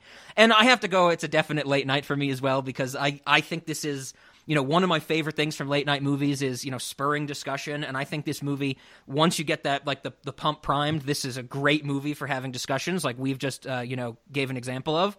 But it is certainly a case of know your audience. Like, I think there's more people that would just be like, you know, what the fuck are you talking about? Social media is God, or this type of thing. I think the first layer of, you know, somebody listening to these people talk in the first 15 minutes of the movie and going, Are they like dumb? Like, did they leave school to come out in here and do this? You know, that type of thing. That might be a tough barrier to get through to talk about some of these bigger themes. So I think it's a definitely know your audience late night movie. But if you got the right people, I think that you can really get some runway from, like, you know, talking about the ideas that, you know, maybe not that this movie presents, but the ideas that it makes the audience think of as they watch it. So I'm going definitely to both. What do you think, Ben? Definitely yes to cinemodity. It's a very odd thing. The disorganization, the camera work, all of it, very strange. As far as late night, I'm going to go ahead and say, if you are on a date with a significant other, or, you know, whatever gets your fancy. I love when late night answers start with dates, date nights. so if you're on a date and you want to ensure that you don't get laid, show them this movie. I like that. This is like the anti-sex device. Oh, that's good. So I guess then that brings us to snacks, and I mean, I think we mentioned some already. I think we can both agree. Hot bread, which is delivered in the pocket of the waitstaff. So if somebody orders the hot bread, it's crumpled up in the waitstaff's pocket, and they get it right there. Also, of course, because we mentioned it, my thought was, like, it would be the Crestone family meal. So, you know, maybe it's like somebody would order the Crestone family meal for the table. So one person would order it for the table, and the person who ordered it would get an apple, but everybody else at the table would get a piece of bologna. Because it's a bologna for my friends. This apple is for me. I'm with you. Now, two foods that we didn't mention. One, in the cave scene, they find beans in the wall. Oh, yeah. And he says, he's like, there's beans in the wall. What do you think they're for? And I was like, what the fuck is that question? That's not the first question I'd ask. There's beans in the wall. What do you think they're for? But I figured we just have something on the menu called wall beans. Maybe it'd be beans we store in the wall and just kind of serve, like, how about this?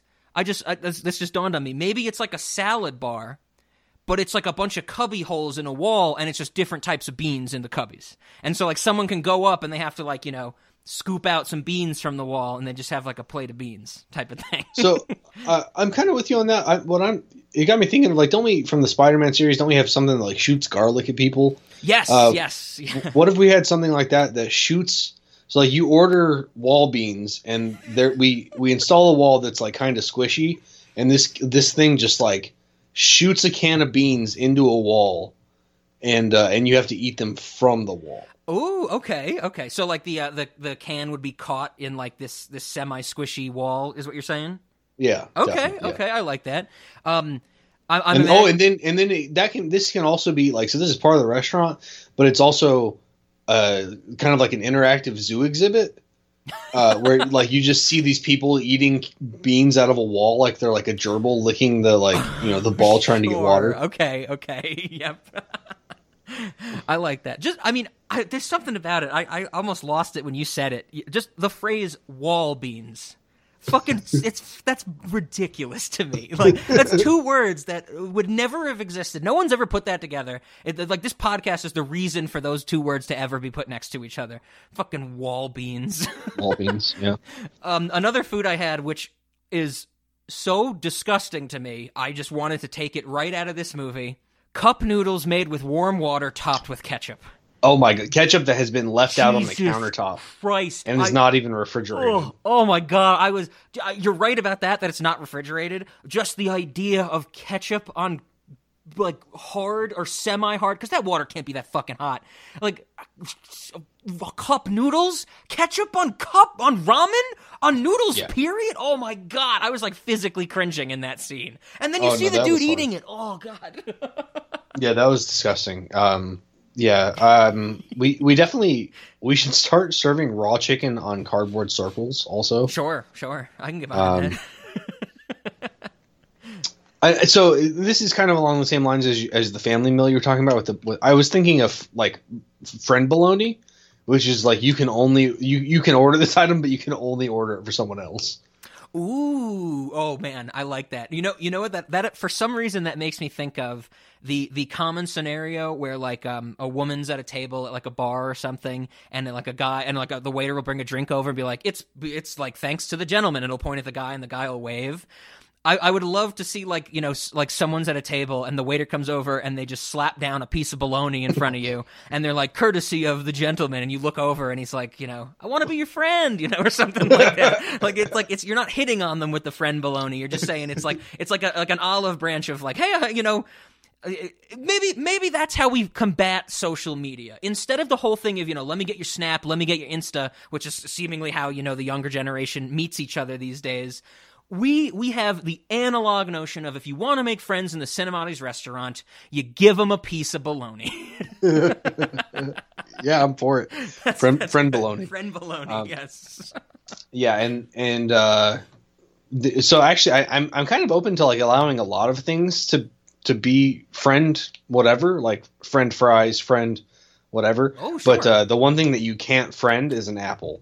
Apples you're only allowed to order them for yourself. Yes, of course. That's our restriction. So, it's just we need friend bologna in our lives. I dig that. Yeah. Yeah. I think everybody needs friend bologna. Of course. I mean, I should get some bologna just so I can throw it at people and say, "You want to be my friend?" We're friends now. We're friends now. Yes. I think then the last thing I had, it's not a food item, and once this is maybe a little different. I don't know if we've ever done this before, but I don't think this is something we can implement in the restaurant. It's maybe more of a hope that I have. I hope that one day we have a group of SoundCloud rappers living in the deep recesses of the Cinemodities restaurant, and someone comes to film a documentary about them. I feel like the next craziest place for this, other than the desert, would be in the deep, dark parts of the infinite void of the Cinemodities restaurant.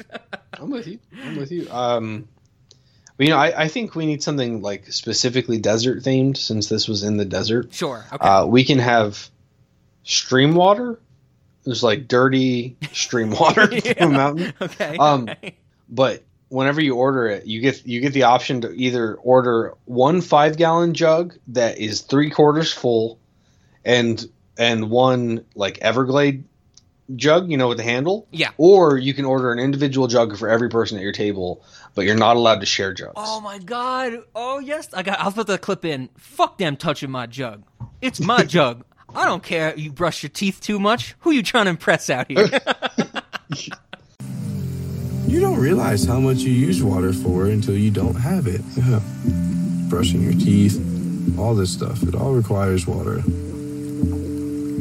Then we gotta argue over the shit, like who's used more water than who, and no one remembers. Everyone lies, even if they don't mean to. It's human nature to look out for yourself. There's only a little bit of water. We should just give each person 1 jug, and that's their jug, and if they use it, don't fucking touch my jug, Fuck them touching my jug. That shit is whack. Touch my damn water because you brushed your teeth so much. Who you trying to impress? Ain't nobody out here. I brushed my teeth for you. So I mean, I gotta say, I love him getting hypothetically mad about a situation that could never happen. Yes. Yeah. Because they don't have their own jugs. Yeah. Oh god. Fucking shampoo sloppy, man. Fucking shampoo. Fucking touching my jug. Fuck you touching my jug. Oh, anything else for the rest? Oh yeah, go for it. Tactical assault piss jugs. Okay. Always good to have those, of course. That's just the fucking way she goes. It's not the fucking way she goes, Ray. You spent all our money on video poker. That's not the fucking way she goes.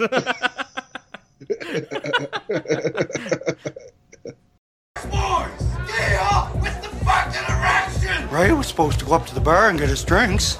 Julian gave him liquor money, but he's wheeling there and he veers into the fucking VLT room and dumps money into the machines. Ray, what the fuck you doing, man? Lost all the liquor money, boys. What? That's the way she goes. That's the way she goes? That's right. That's the way she goes. That's what I said. So you lost all our drink money is what she goes. She's gone. That's right. It's the way she goes. Sometimes she goes, sometimes it doesn't. She didn't go. It's the way she goes. Well, I guess we're going the fuck home then. Corey, get him out of here. It's gonna be the best night ever. Now it's the worst night ever. Fucking way she goes, he said. Fucking way she goes and goddamn erections ruined the night. See here.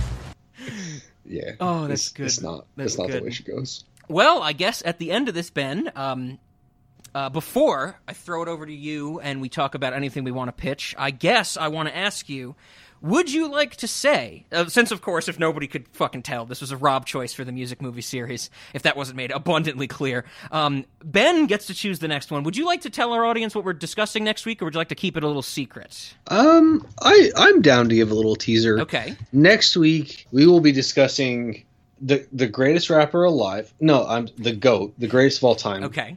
in a movie from when I was a youngster. We will be discussing 8 Mile, starring Eminem as B-Rabbit. Yes. I'm excited. I haven't seen that movie in so long, and it'll be great. If you've listened to our Songscreed episodes, I think, we've done one on a lot of Eminem music, and then we've done one, Tom McDonald, that, tied into some Eminem stuff. So it's going to be good to focus on that movie and get to talk more about Eminem with Ben. So Eminem with Ben, there we go. we get to talk about the line where Eminem says something about this guy's shirt is screaming, "Lionel, I don't fit you." So It's good old shit talking to rhythm. I'm excited. Yes. And it will also be slightly refreshing to, like you said, be looking at a rapper that is much, much more proficient at their skills, at their art than anybody in the Dead God crew. So I'm totally on board with that. Yeah. Okay, well then, Ben, as always, what do you want to throw at us? I know I'm going to have some links to put in the show notes, but tell our audience about what they are. All right, so as always, I got to pitch the Life Counter. It is the only app you'll ever need for tracking your life totals while playing Magic the Gathering. It handles commanders and partner commanders and everything you could possibly want. It is very customizable. It stores data about how you are doing against your friends so you can rub it in their faces or be ashamed of it. And then attached to that, inside of it, you'll be able to find a link that says support us. Unfortunately, it's not Cinemodities Us, it is Rocket Bear Apps Us. But if you follow the link that says support us, you will end up on TCG Player using my affiliate code, the Life Counter. And that any cards you buy, any products you buy, will cost the same as if you were not supporting me, but I will get a kickback from you supporting me. Or as I say it in the app, you will have to spend no extra mana to support me. That affiliate code is the Life Counter. There is a shortened link, bit.ly/the Life Counter. Rob will put that in the show notes. Yep. Come check us out. Come support us. The Life Counter app is now free, and the only way that I'm getting any income from it is through this affiliate link, and that is going to be the way it will be moving forward. And as always, there are big plans in the works for the Life Counter. I'm not ready to announce any of them quite yet, but know that there will be updates regularly to that application. So I think those are the only two projects I'm really working on at the moment, or really the only one project and its tie-in. So yes, please, if you like this or don't like this or whatever, please come support Rocket Bear Apps anyway, because you don't have to like me or my opinions to like my app. Yes. And as Ben said, yes, go and support, get your stuff at TCG Player Support Ben.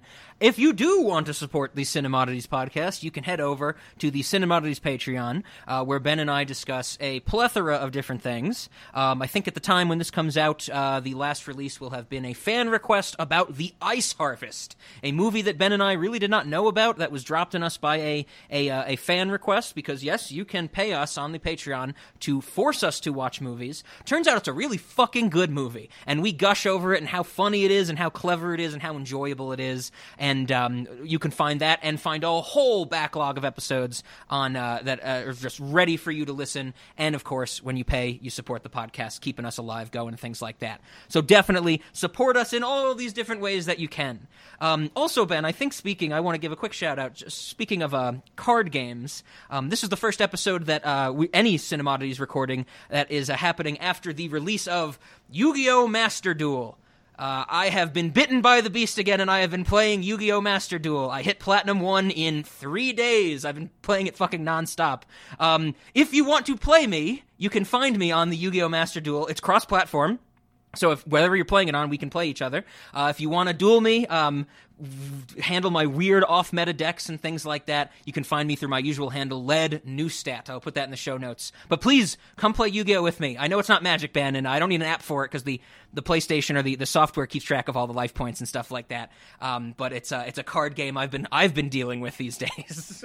Is it like old school legit Yu-Gi-Oh?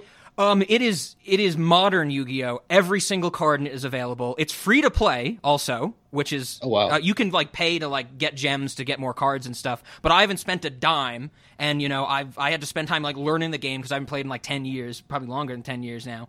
And I worked my way back up. I'm fucking kicking ass and that type of stuff. It's been the beast. The beast has bitten me again, Ben. The addiction of playing card games. My addiction to drop ball, I should say. So yes, if you want to play me in Yu-Gi-Oh! If anyone wants to play, it's free to play, and you can find me, and we can throw down. Nice. So then I guess the last thing is, how do we want to end this episode? Well, I think I want to do, of course, I want to play Anima Collective's "Oh California," which is the ending music that plays over the guy on the motorized bike driving away. It's also the song from Crestone, the album that made it onto my top 50 from last year. I figured we'd play that in reverse to send off this incredibly strange motion picture. Almost a movie again. Yeah, definitely. That sounds fine to me. I have one other thing to say. Yes. You're dead, Rob. Don't just stand there and pretend that you're not.